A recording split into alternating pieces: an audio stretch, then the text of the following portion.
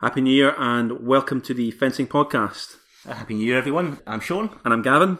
And welcome back. Yeah, it's been a bit of a long break. We've got quite a lot to talk about this time around. Yeah, well, because of the festivities and New Year and so on, there's been a little bit less fencing actually crammed in since our last one. Yep. But still plenty of good stuff to talk about. Mm-hmm. Before we get going on the sort of fencing related stuff, though, so a couple of bits from our last episode, yes, which sound quality wise was, how would you describe it? Awful. So it was awful. It was a bit of a disaster. We did sound like we were recording in a wind tunnel with buckets on our heads. Yeah. Still not quite sure why, but hopefully this one's going to sound an awful lot better, even if the quality of the content's just much the same as ever. Well, we're keeping an eye on it this time, just to make sure that nothing creeps in, unlike last time. Onwards and upwards. Yeah. Other thing that we added a little extra piece at the start of part one of the last episode about the decision by UK Sport not to fund British fencing for its world-class programme for the Tokyo cycle. That announcement was made after we recorded the podcast, but before it was actually transmitted, so we had to do this little add-on at the beginning. There's not a whole lot of further news since that announcement. No. British Fencing are going to appeal against the decision, but as I understand it, it's pretty much an appeal being made to UK Sport, asking them to change their mind. It's not being made to some sort of independent body that will... No, and I don't think there is any appeals process in this one, is there? I believe that there is, but as far as I'm aware, no sport that's made an appeal against having their funding removed altogether has ever been successful. Yeah. So we're not really holding out a whole lot of hope that that's going to result in any kind of major change. I think you have to go through the process. You have to say that you're not happy. Of course. So I don't blame British Fencing for doing that. They really, really should do that. But yeah, bleak is the word I'm using. So. Yeah, it is.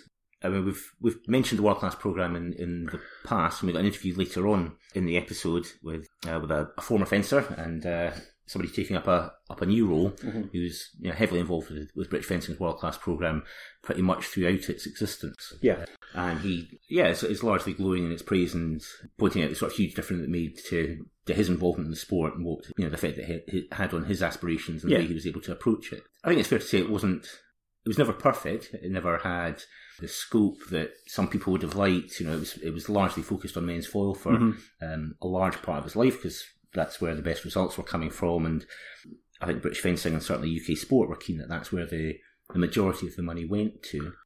If you were going to be honest, hand on heart, looking at the three disciplines in the UK, and you're holding the purse strings, you were going to fund men's foil.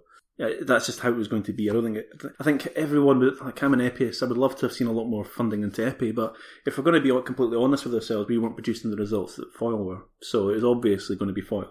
Yeah. And now that money's gone, we've gone back to where we were previously. So yeah.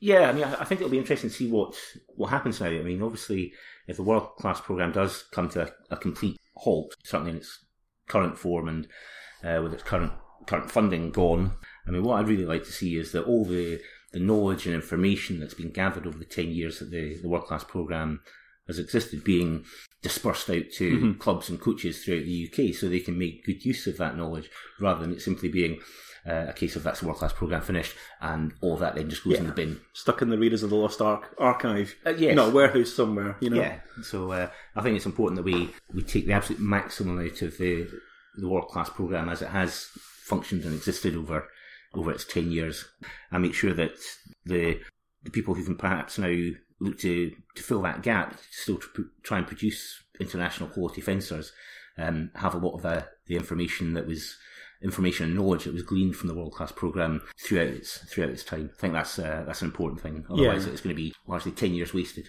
Well, that's what we hope isn't going to happen. Yeah, and there are some glimmers of hope out there. I mean, obviously Sabre's doing better than it has done for a long time. There's the sort of initiative for epi from John Willis down south. So there is some hope actually out there. But whether we really need to find a way to get all of the knowledge which is in the existing world class programme and do something with it. I don't know if there's any kind of...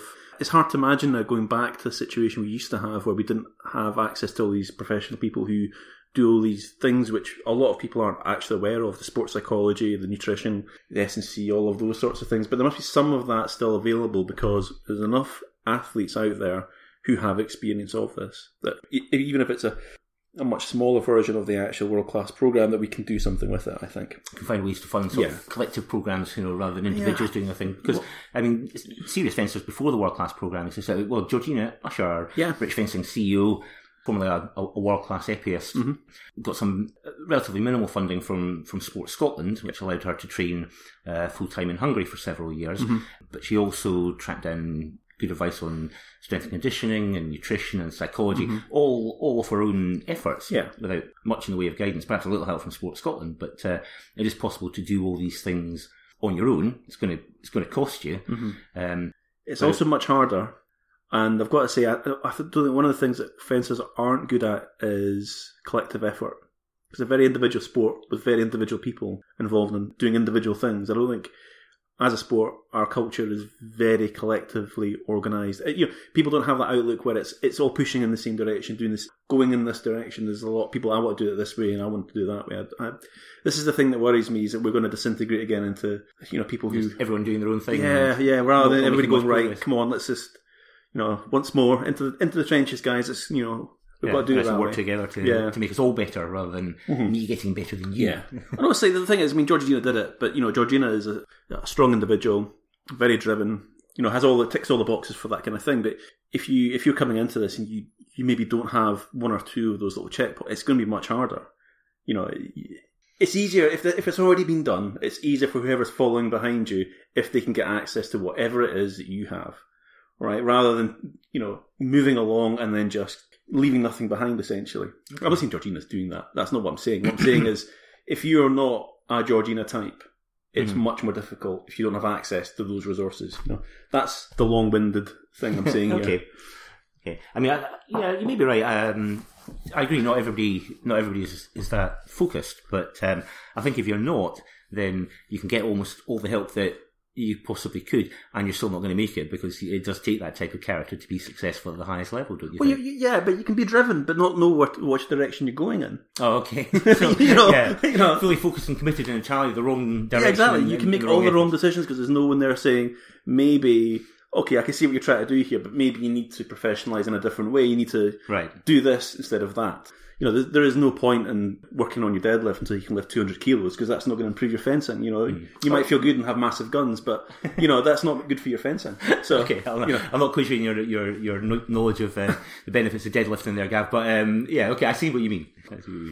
Yeah, so it'll be interesting to see what happens as the disappointment of having all our funding taken away settles in, and how it will pan out, and how British Fencing will address that and seek to keep making progress at international level. So anyway, enough woe and misery. Onto something a bit brighter. I thought that we would move on to the interview that I did with Lawrence Halstead. Yes. British Olympian in Rio and in London 2012. And just a few days before the end of 2016, announced as Danish Fencing's new performance director. And here's what he had to say. Lawrence, Happy New Year, and welcome to the Fencing Podcast. Hello, Happy New Year to you too, Sean.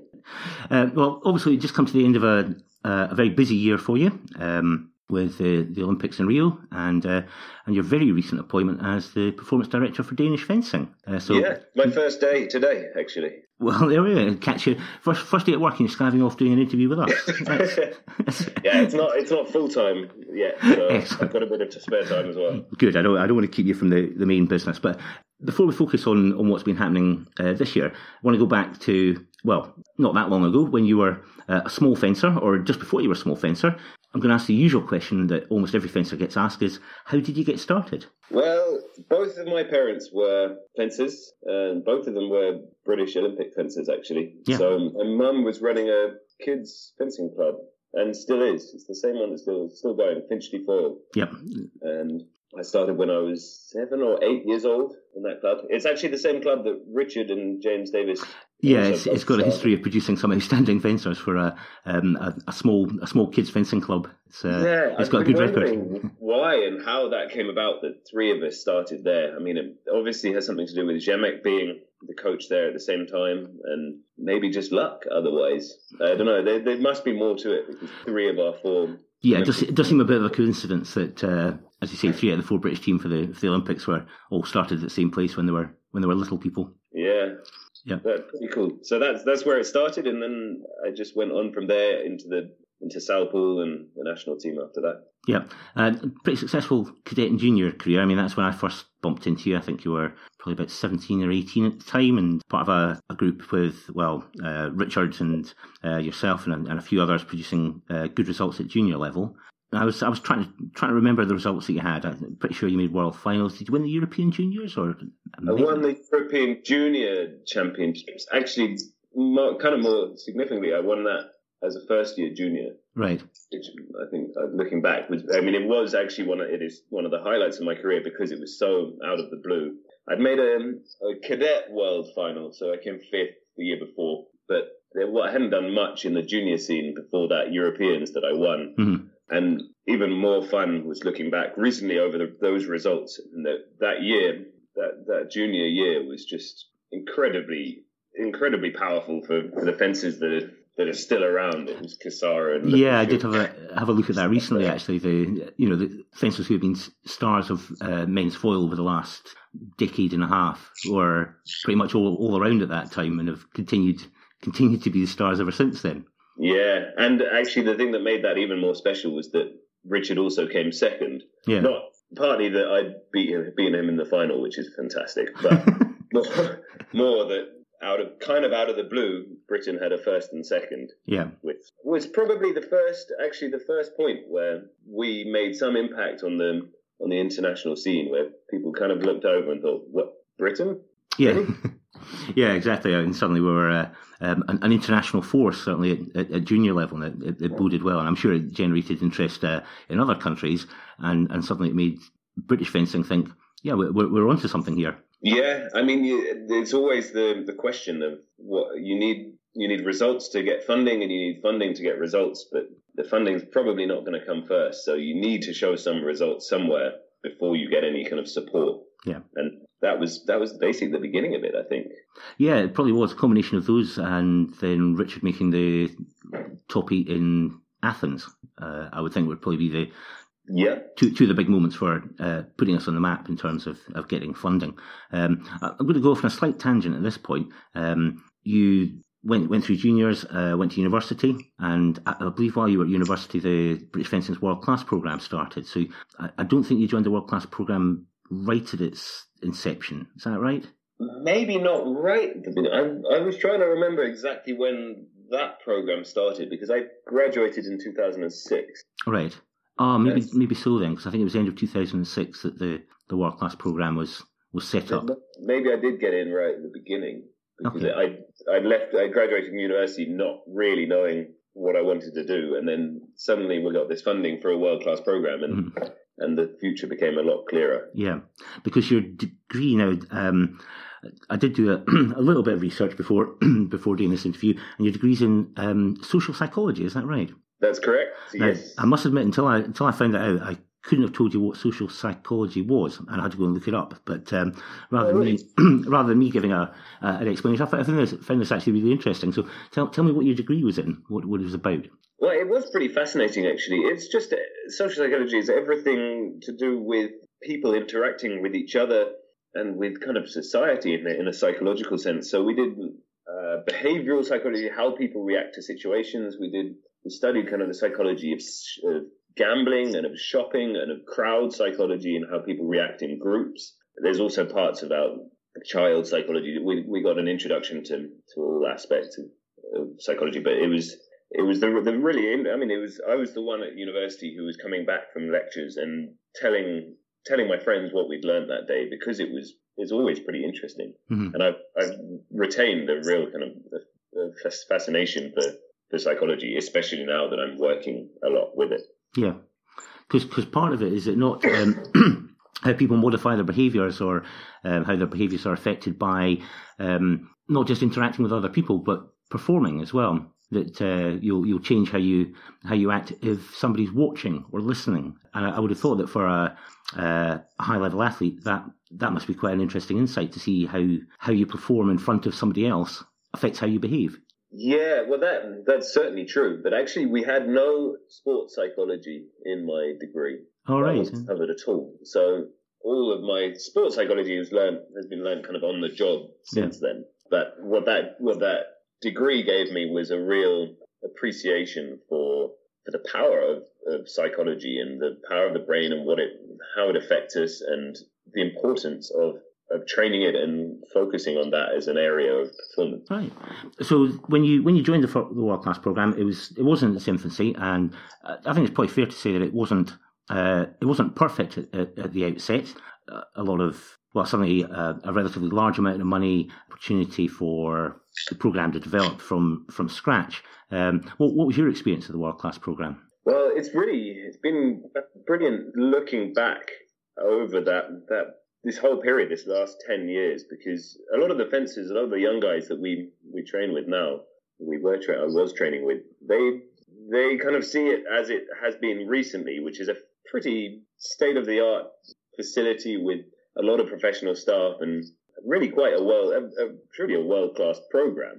But back then we had a part-time performance director, and we were kind of cobbling together national trainings, and we were just beginning to centralize in one place and then another, and like it wasn't anywhere near the kind of structure that we have at the moment, and it really was just starting out slowly into kind of making that the first few steps on the long path to professionalism. So we still had a lot of amateur processes at the time, and we just kind of, and that shows because our results were pretty sporadic. I mean, there weren't fantastic results. Richard had some great results, but they were also sporadic. There wasn't consistency at the senior level. Yeah.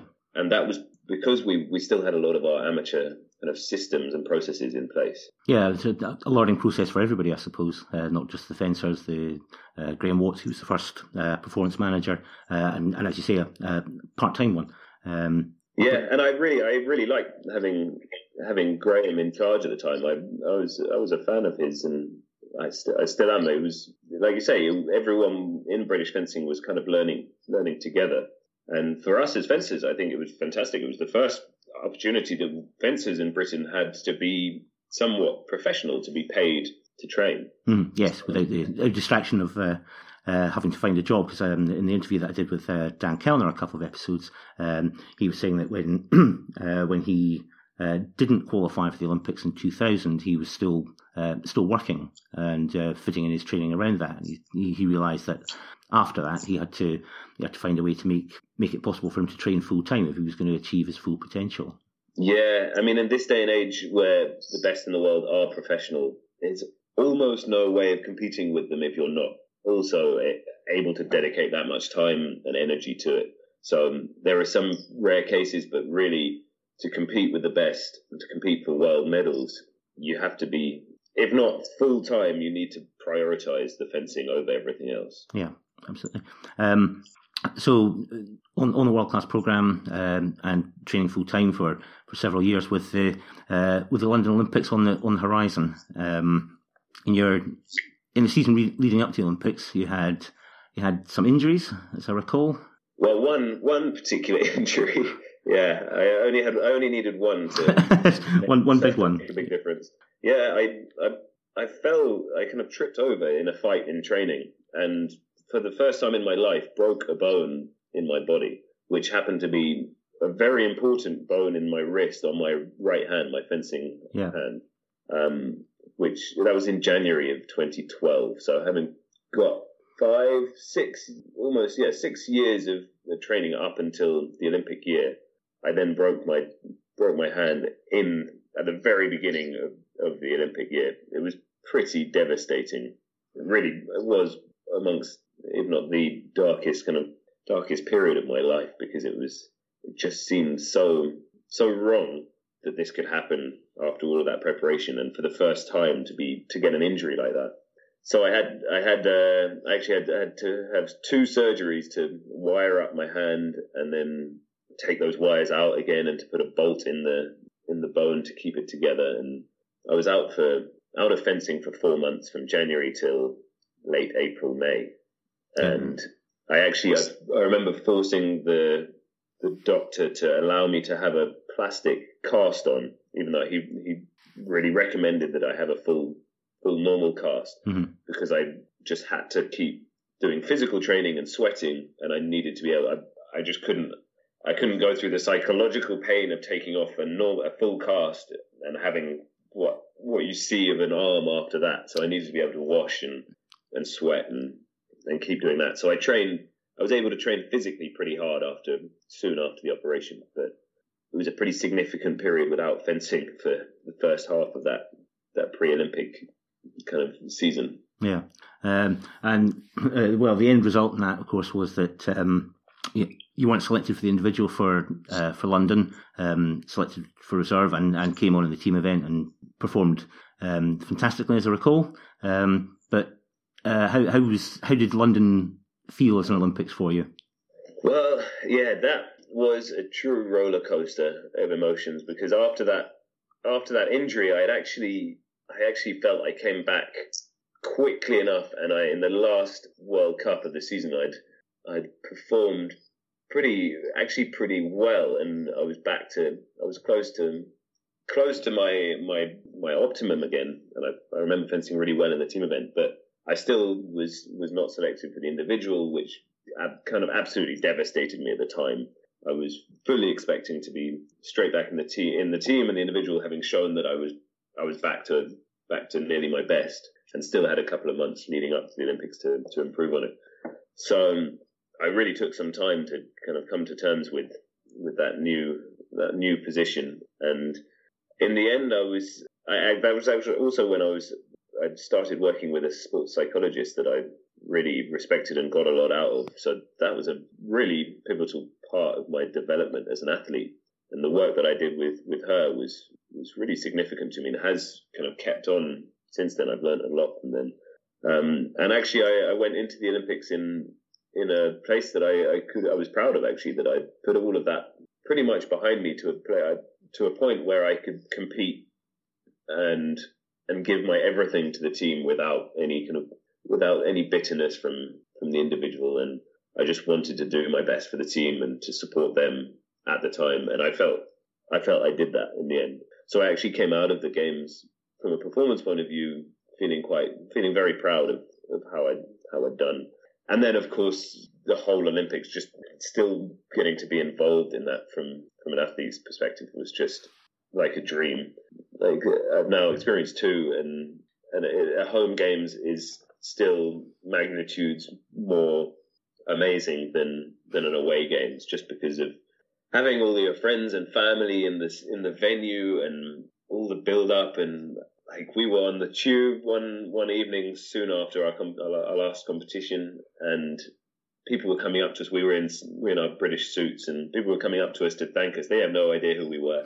They were coming to thank us for what we'd done, and like just these amazing things that happened around competing in your home games, and also in my hometown. Yeah. So that's something that I will happily remember my whole life. Yeah. So after London 2012, you took a bit of time out from the sport. You did a bit of travelling. I did sort of follow your progress post the Olympics on where you all went, but it did seem a huge world tour. Talk me through where all you went again. Yeah, well, I just decided after that. I was pleased with how the place I'd got to at the Olympics, but the whole experience had been so kind of draining and emotional that I just needed to get away from the fencing world and kind of explore the real world and some other parts of me and other kind of aspects of life. So I booked actually a full year of kind of a gap year of traveling through South America, and then visiting my sister in Australia and some friends in South Africa. And then I had a period in Copenhagen, in Denmark, where I was visiting friends, and I meet the girl that I would fall in love with, and now I'm very close to marrying, which kind of led on to a whole new part of life. But in between that, I also had a trip I had 4 months in Canada learning how to guide adventure sports, because I was considering that I might want to go and live in the wilderness and be a canoe and climbing and glacier climbing guide. Yeah. I do remember that. But I was drawn too much back to Copenhagen and Helena. So as soon as that course finished, I was back in Copenhagen, and and I continued, actually. I didn't come back to fencing for a little while. I lived a fairly normal life in Copenhagen for a while afterwards. But couldn't stay away in the end, and joined the club at Trekanten? Yeah, actually, I fenced at both. So there are two very strong clubs here, Hellerup and Trekanten, and I was fencing at both for a while. I was just staying in. I was just enjoying my fencing. I was fencing once or twice a week, and I just I wasn't taking it too seriously. But slowly, that kind of fire, that feeling, that tingling came back. And then when was it? It was after another year. So I'd been out for 2 years of competition, and it was actually because I saw how well the other guys were doing, how well James had come on and Marcus was coming on as well. And it looked like we had the potential for a team that I'd never been a part of before, that we'd been searching for 10 years by then. Mm-hmm. This amazing statistic, actually, when I came back in 2014, but when we started this team project, me and Richard were kind of consistently in the senior team from 2006. So leading up to the point where we joined together with James and Marcus, we got through 15 different team members. I think we counted in that period, which is an incredible. So me and Richard plus 15 other people to try and find the two that would kind of complete this team that could compete and beat any other team in the world. So it was an amazingly long path to get this world-class team, and that's really what I saw when that kind of gave me the final spark that I needed to come back. Was, hang on, we could actually do something with this team now. So when you returning to the fold, did you contact British Fencing and say, well, I'm back and I'd quite fancy a bit more of this, and Rio looks quite an attractive prospect, and it looks like you've got a team that I would want to be part of, or did British Fencing approach you and say, well, here you're doing a bit of fencing, how do you fancy a return? How did it work? There was a little bit of both, really. I'd stayed in contact with Andre, who was the national coach then, and he'd actually come from Copenhagen to the British job. So I saw him just as he was leaving Copenhagen and I was arriving, and he said, "Look, Lawrence, if you want to come back, then let me know." And then it took me a while longer, and I did get back in touch with him, and I said, I'm fencing a bit now, and I'm up for coming back into the team. In fact, I think I said I'm going to come back into the team, and they didn't accept my word for it at the beginning. So I had to kind of show that I could still wield a sword, and so they gave me a trial period of they allowed me to go to the first 3 World Cups of 2014, I guess it was. Yeah, 2014-15 season started there. Yeah. Yeah. And I was paying my own way for those competitions. And I did well enough. Actually, I got a 64, I think, in the first one, and a 32 in the second one, or 32 in the third one. And that was enough to show them that I still knew what I was doing. Yeah. And then I got a chance in the team as well. And how did it feel to come back after an absence of a couple of years? Did it feel just like returning to familiar surroundings, or did it feel a bit strange after having been out for a while? It felt a bit different in that I was no longer a part of a centralized national system, that I was out of the country. I was a bit older. I was actually mainly because I was coming back with a new perspective that I'd had long enough out that I kind of came back knowing what I wanted to do, and it was all about the team then. I really wasn't interested in more individual success or improving my individual performances. I just wanted to get this team to a place and experience kind of real team success, to get some medals, to qualify for the Olympics as a team, and to get that thing, that kind of feeling of power that we were always looking for all those years, because it is a fantastic experience when you get success as a team, especially in fencing, because as individuals there's so much pressure on you in the individual competition, and there's so much disappointment if you do badly, but that's kind of shared. Those emotions are all shared and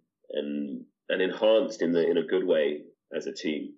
So I came back knowing that this was always going to be about the team and qualifying for Rio. And so it was the first three, the individual competitions were just a kind of means to an end of getting myself a chance in the team. And then once back in the team, it felt great, really. That was where I wanted to be. And I know I could see that the other guys were pleased to have me back in there, and especially that I could bring some experience. That it was a somewhat young team when I arrived. Richard was an oldie, but there were 3 younger guys around, and then I brought a bit more balance to it by being another experienced fencer. I remember actually my first competition in the team was in Paris, and our first match was against Japan. So they had a rule at the time in the team that if you lost a fight 5-0, you got automatically substituted. My first fight of my first team event back was against Yuki Ota. Yeah, welcome back. In the first fight of that team event. And I was losing. I went 4-0 down, which it's fantastic because I was very close to my team run ending almost in one fight. Yeah, it's shortest comeback ever. 3 hits against Yuki to lose 5-3, and then I fenced much better in the next 2 matches. But that was kind of significant as well. I don't know. I think Andre would have given me another chance after that, but yeah, it's just kind of significant that I like remembering that I was at that point and that close to having a one fight return. Yeah. So yeah, that was the first, and then we just kind of grew as a team from there. It was a very different feeling from London, even though 3 of us were the same. Especially because me and James lived in different countries by then. Yeah. And also, James and Marcus had matured a lot, and James was on kind of just a bit of a superstar in the world at the time. So he wasn't just this young kid on the team, kind of amazed by everything. He'd grown up and he kind of owned the world by then. Yeah. So I came in with a different role, though still as a kind of elder statesman role as well. Yeah. So once the team had been established, as you say, several years of you and Richard being in the team and an assortment of others taking up the spaces, but it seemed that once the team was set, it was then pushing on to the difficult task of actually trying to qualify the team for Rio. And it was a qualifying period of a year. How many competitions? 6 competitions, I think, go into making up qualification for the team event. It's a relatively short period and very intense, and clearly a lot of competition for getting a team qualified. So tell me how that felt, because there was various highs and lows along the way in that qualifying year. Yeah, it just seemed never ending, that year of qualification. I think you're right. There's only 6 competitions, but they stretch over the entire season, and it never was comfortable enough that, of course, we were competing against Germany, who kind of, when we were starting the national team, in the senior team anyway, there was just never a chance that we would ever be better than Germany. And then this season came along, and we had to overhaul them and Poland and hope for other results to go kind of the right way as well. And we started off the season, the qualification period anyway, with a terrible result, 13th or something, in St. Petersburg. So it was kind of a blow immediately. But then the next competition was the European Championships, and that we probably gave one of our best, if not our best ever performances as a team, beating Italy, kind of smashing Italy in the top 8.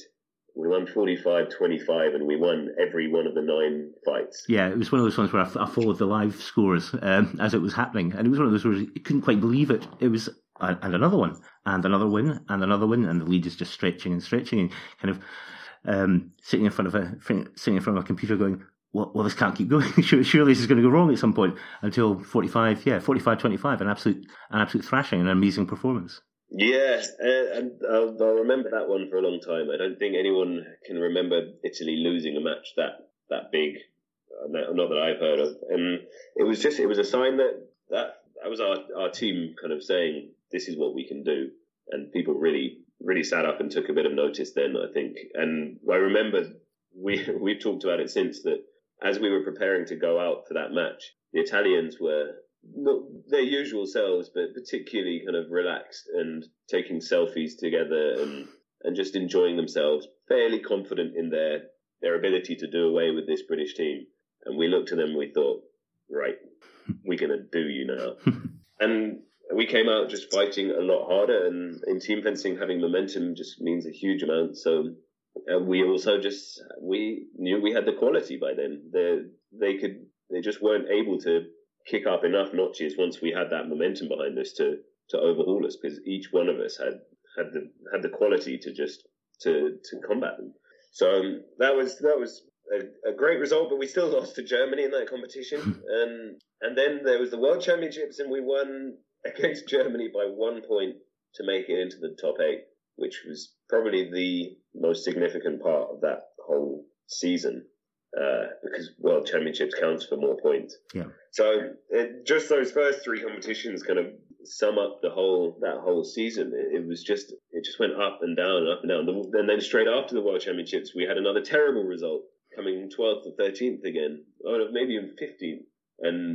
And so we never gave ourselves a rest. We were dealing with so many different things and pressures and emotions, and we just kind of had to go with it and try and improve each time. And we developed a lot actually through those ups and downs. So by the time we got close to the end, we had our best result of the season in Paris, just second to last competition, and we got a bronze medal. And as you saw, Sean, beating France, first of all beating Germany by a few points, and then beating France quite comfortably in the end in Paris. How did you feel about that? I felt pretty...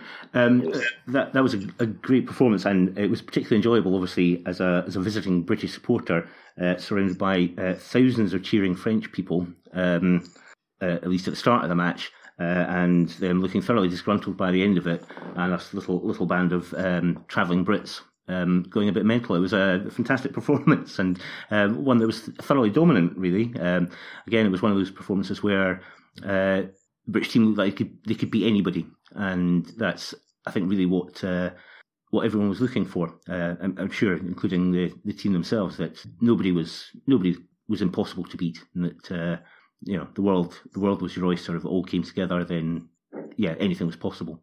Yeah, and we did in fact beat every one of the top teams in the year and a half leading up to the Olympics. But also that was interesting to point out that the fact that we had that travelling band of supporters with us in Paris, and then you were in Bonn, like that meant quite a lot to us as well. That we kind of saw that we were doing something that people were interested in following and were passionate enough to come and buy tickets to come and watch the competitions, watch us fence. So it really tied into our sense of, like, it was partly a responsibility, but also added to our sense of kind of power of, well, we can do this. We have people behind us, and people care about us doing this to the point they're going to come and support us. So it meant quite a lot to us at the time that we had that group there supporting us. So thank you, Sean. my pleasure. I mean, Bonn was very different, because Bonn was I made the decision after Paris because I really enjoyed that so much that I thought, well, Bonn's not that far away, and I'll go to that as well. A very different atmosphere in Bonn to Paris. Paris is an enormous event. You get thousands of spectators coming in to watch, whereas Bonn is a kind of large sports hall in the middle of nowhere. And in terms of supporters, apart from the actual fencers, there was about 40 German kids that were incredibly noisy, and me, as far as I could tell. So it had a quite different atmosphere, and of course that was the final team event. So talk me through that day, because it was pretty stressful for me as a spectator, and I can imagine that it was not much different for you guys in the team. It was pretty horrible, actually. It ended up pretty horrible. Yeah, we lost our last 16 match to Germany, but we were in a position where they had to do fantastically to win, to actually overhaul us. So they needed to come in the top 2 in the final, I think.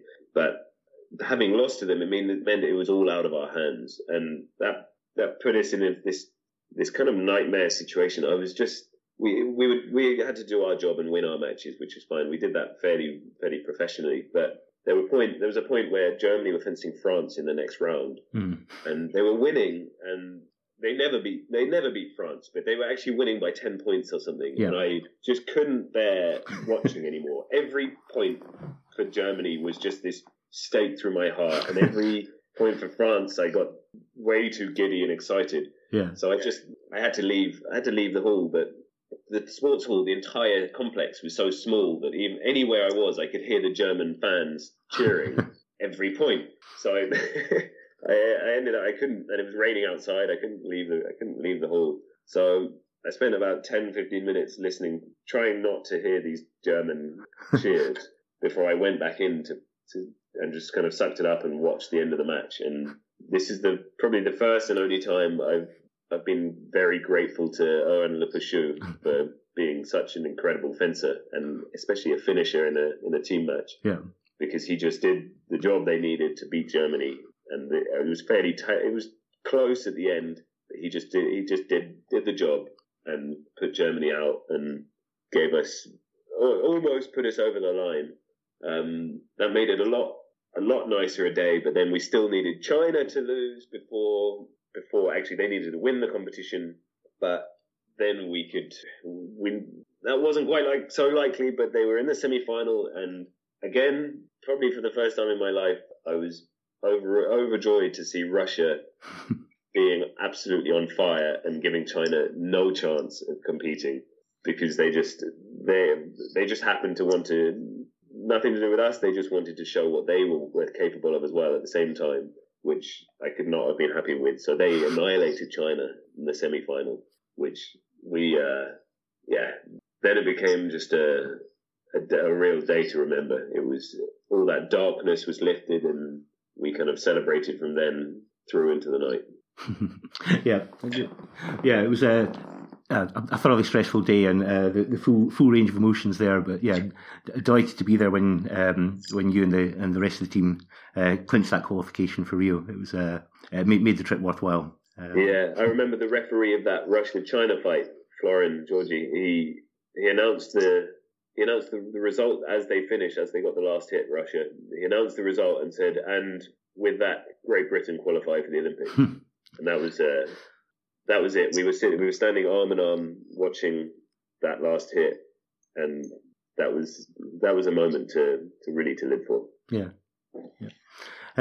So onto the games themselves. A bit of a gap, obviously, between Bonn and various other competitions, including another good individual result. I mean, you have focused on doing a bit for getting the team qualified for Rio and then performing once you were there. But since your return, you've had some pretty decent individual results as well, including a top 8 finish at the European Championships in 2016 and a top 8 finish at the World Championships in 2015 as well. So while you've kind of glossed over those and focused on the team, there was still signs of life in you as an individual fencer as well. Yeah, well, I wasn't a bad fencer.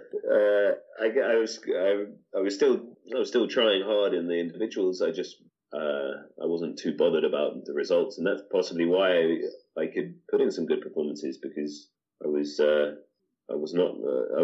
gave myself no pressure in those competitions. And yeah, having had only my previous best in World Championships was top 64s, so to get into the final I was pretty pleased with that, to be honest, especially when we added to that with beating Germany in the team event. Mm-hmm. So yeah, it's always nice to get individual results. I could feel though, even winning nice individual fights, they didn't give me that satisfaction that the team wins did. So I'd clearly kind of moved my priorities over to the team, and that it was just they were bonuses, the individual results. Right. Yeah, not a bad bonus though. I think most people would be quite happy with that sort of a bonus in their fencing career. So on to the games themselves. Tell me about your experiences of Rio. Well, it was performance-wise, it was an anti-climax, and again, individually, I knew I had a hard fight against Chen, and I had a plan, and I actually didn't stick to it strongly enough. and he's just a great fencer. So I can't have too many complaints about that. And in the team event, I think we almost did enough to win that match, and we were completely deflated afterwards. Actually, we really thought that we were capable of beating anybody and winning a medal, any medal actually. So it was pretty tough to take. I don't know. Not much more to say about the feeling about it. We just. I think we could be proud of ourselves that we did everything we could. It just wasn't to be then, and around that, I think everything was phenomenally kind of organised and run. We had to be a part of that British team, which was so successful. Just is a huge honour, actually. I mean, the amount of effort that the BOA put into kind of running everything for the British team, you have to see it to believe it, and just no stone is left unturned in kind of providing for us. So I truly think that we were the best looked after Olympic team of all of them, and it shows in the medals, in the success, and it was just such a shame that we couldn't add our medal to that tally, because we really thought we were capable of it. Yeah. But we have to be proud of what we did, and proud of having been a part of that team that did so well. It really is an incredible period to have been in London and Rio for those two games. This kind of height of British Olympic sport is something that we can be really can keep us proud for a long time, I think. Yeah. After the Olympics, you'd already announced that Rio would be the end of the line for you as a competitor, and you were already working part time as a technical director for Canton. Technical performance director, sporting director. Sporting director, actually, I think is the title I was looking for. Yeah, and then at the very end of this year, it was announced that you're going to be taking on the role of performance director for Danish fencing, which an exciting new role for you, and I would think a very good thing for Danish fencing as well. So tell me what that's going to involve for you. Yeah, well, this is the first kind of step towards professionalism for Danish fencing, as British fencing had 10 years ago, just over 10 years ago.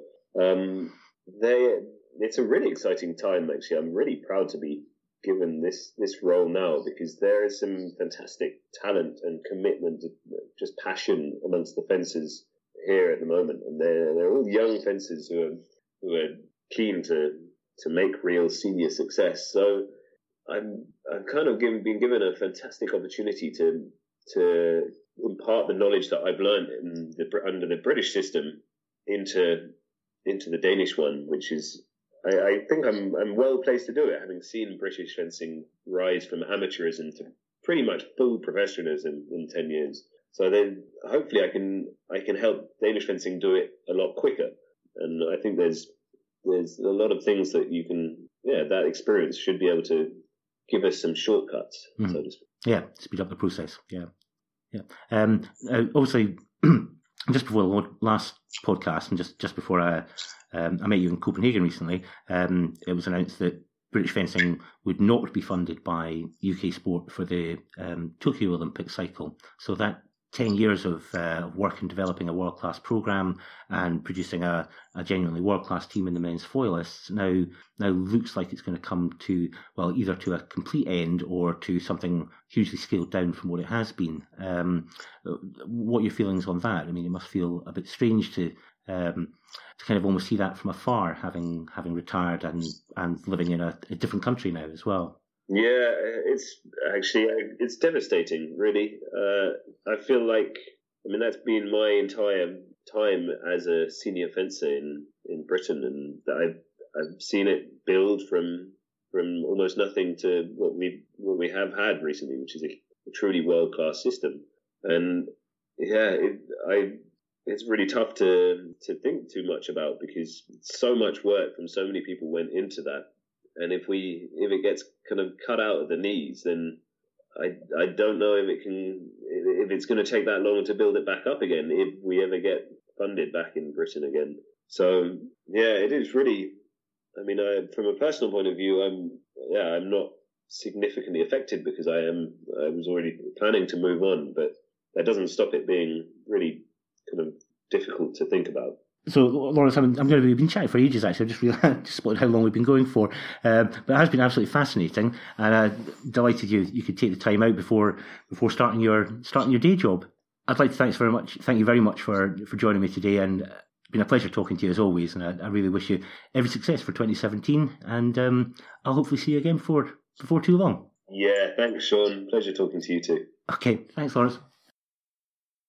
I think it was another successful interview there with Lawrence. Obviously Lawrence is a good guy. We've spoken to him lots. You forgot to mention one of his other talents, the Guardian columnist. It's true, yes. Yes. I wrote a couple of interesting articles in the lead up to Rio. One for The Nation and one in The Guardian. Both intelligent, lucid pieces. Yep. The first one that he wrote was largely about the sort of platform that being an Olympic athlete gives you to express an opinion in public, which most people don't have the opportunity to do, which I thought was a really interesting point, and gave a number of his own opinions in that piece. And the one that he wrote for The Guardian was about the sustainability of the Olympics.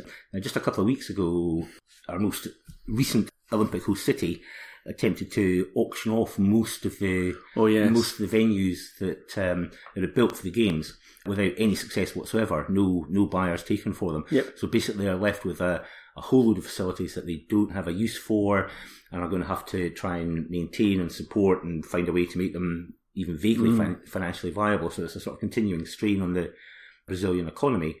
And Lawrence's article addressed a number of those issues. The sheer cost of staging the Olympics in a different city every 4 years, plus Winter Olympics as well. So I'll make sure we put a link up to both of those articles on our show notes. Well worth a read. And not only that, but I mean, in terms of the problems that Rio's having, it's not the first time we've seen it. So Vancouver or Toronto? Montreal. Was it Montreal? Yeah, first made a massive loss, and they only paid it off 30 years later or something. Yes, like that. It took them forever. Yeah.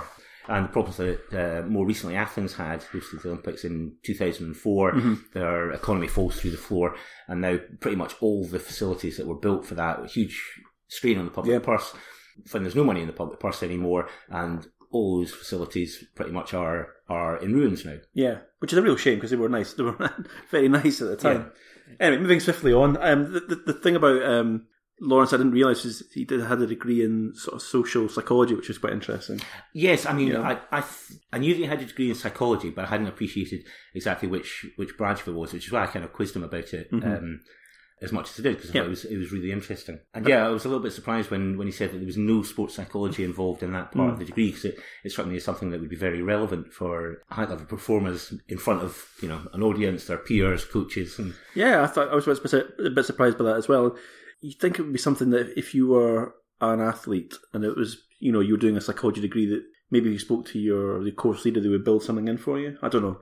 I mean, the sort of the ironic thing here is I've actually had more university level sports psychology training than Lawrence, because it was actually in a module in my biology degree when I was at university, and I ended up doing a bit of sports psychology.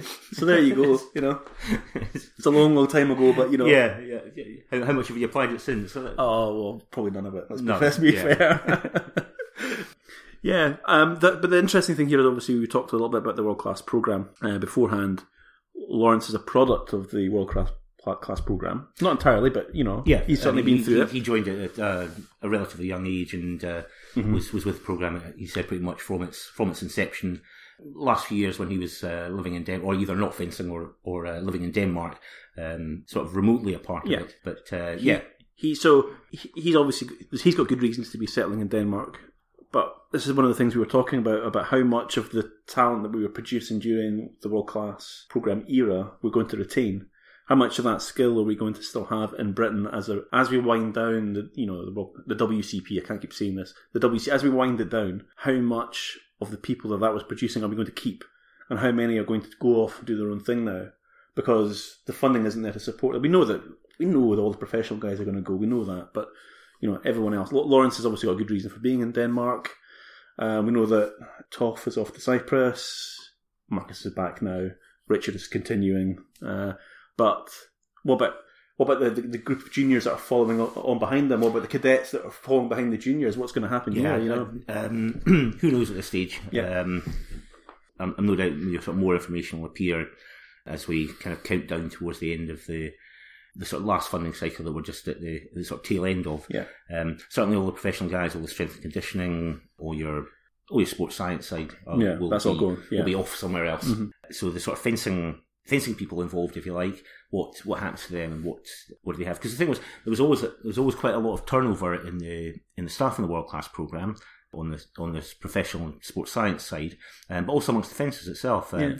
Lawrence talks about the number of fencers who had been in a British team with him and Richard over the course of that sort of 10 years that they were in the British team. Mm-hmm. That's a huge number, and an awful lot of them now have really no involvement in the sport whatsoever. They've done their bit.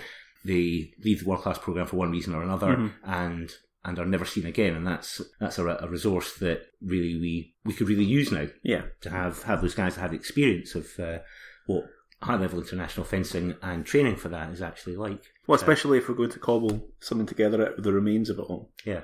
So you need to have people who have that experience. I mean, we know of a couple of them that are sort of floating around out there, but that's one of the things I do worry about, because obviously you start to see this everyone dispersing as a result of it.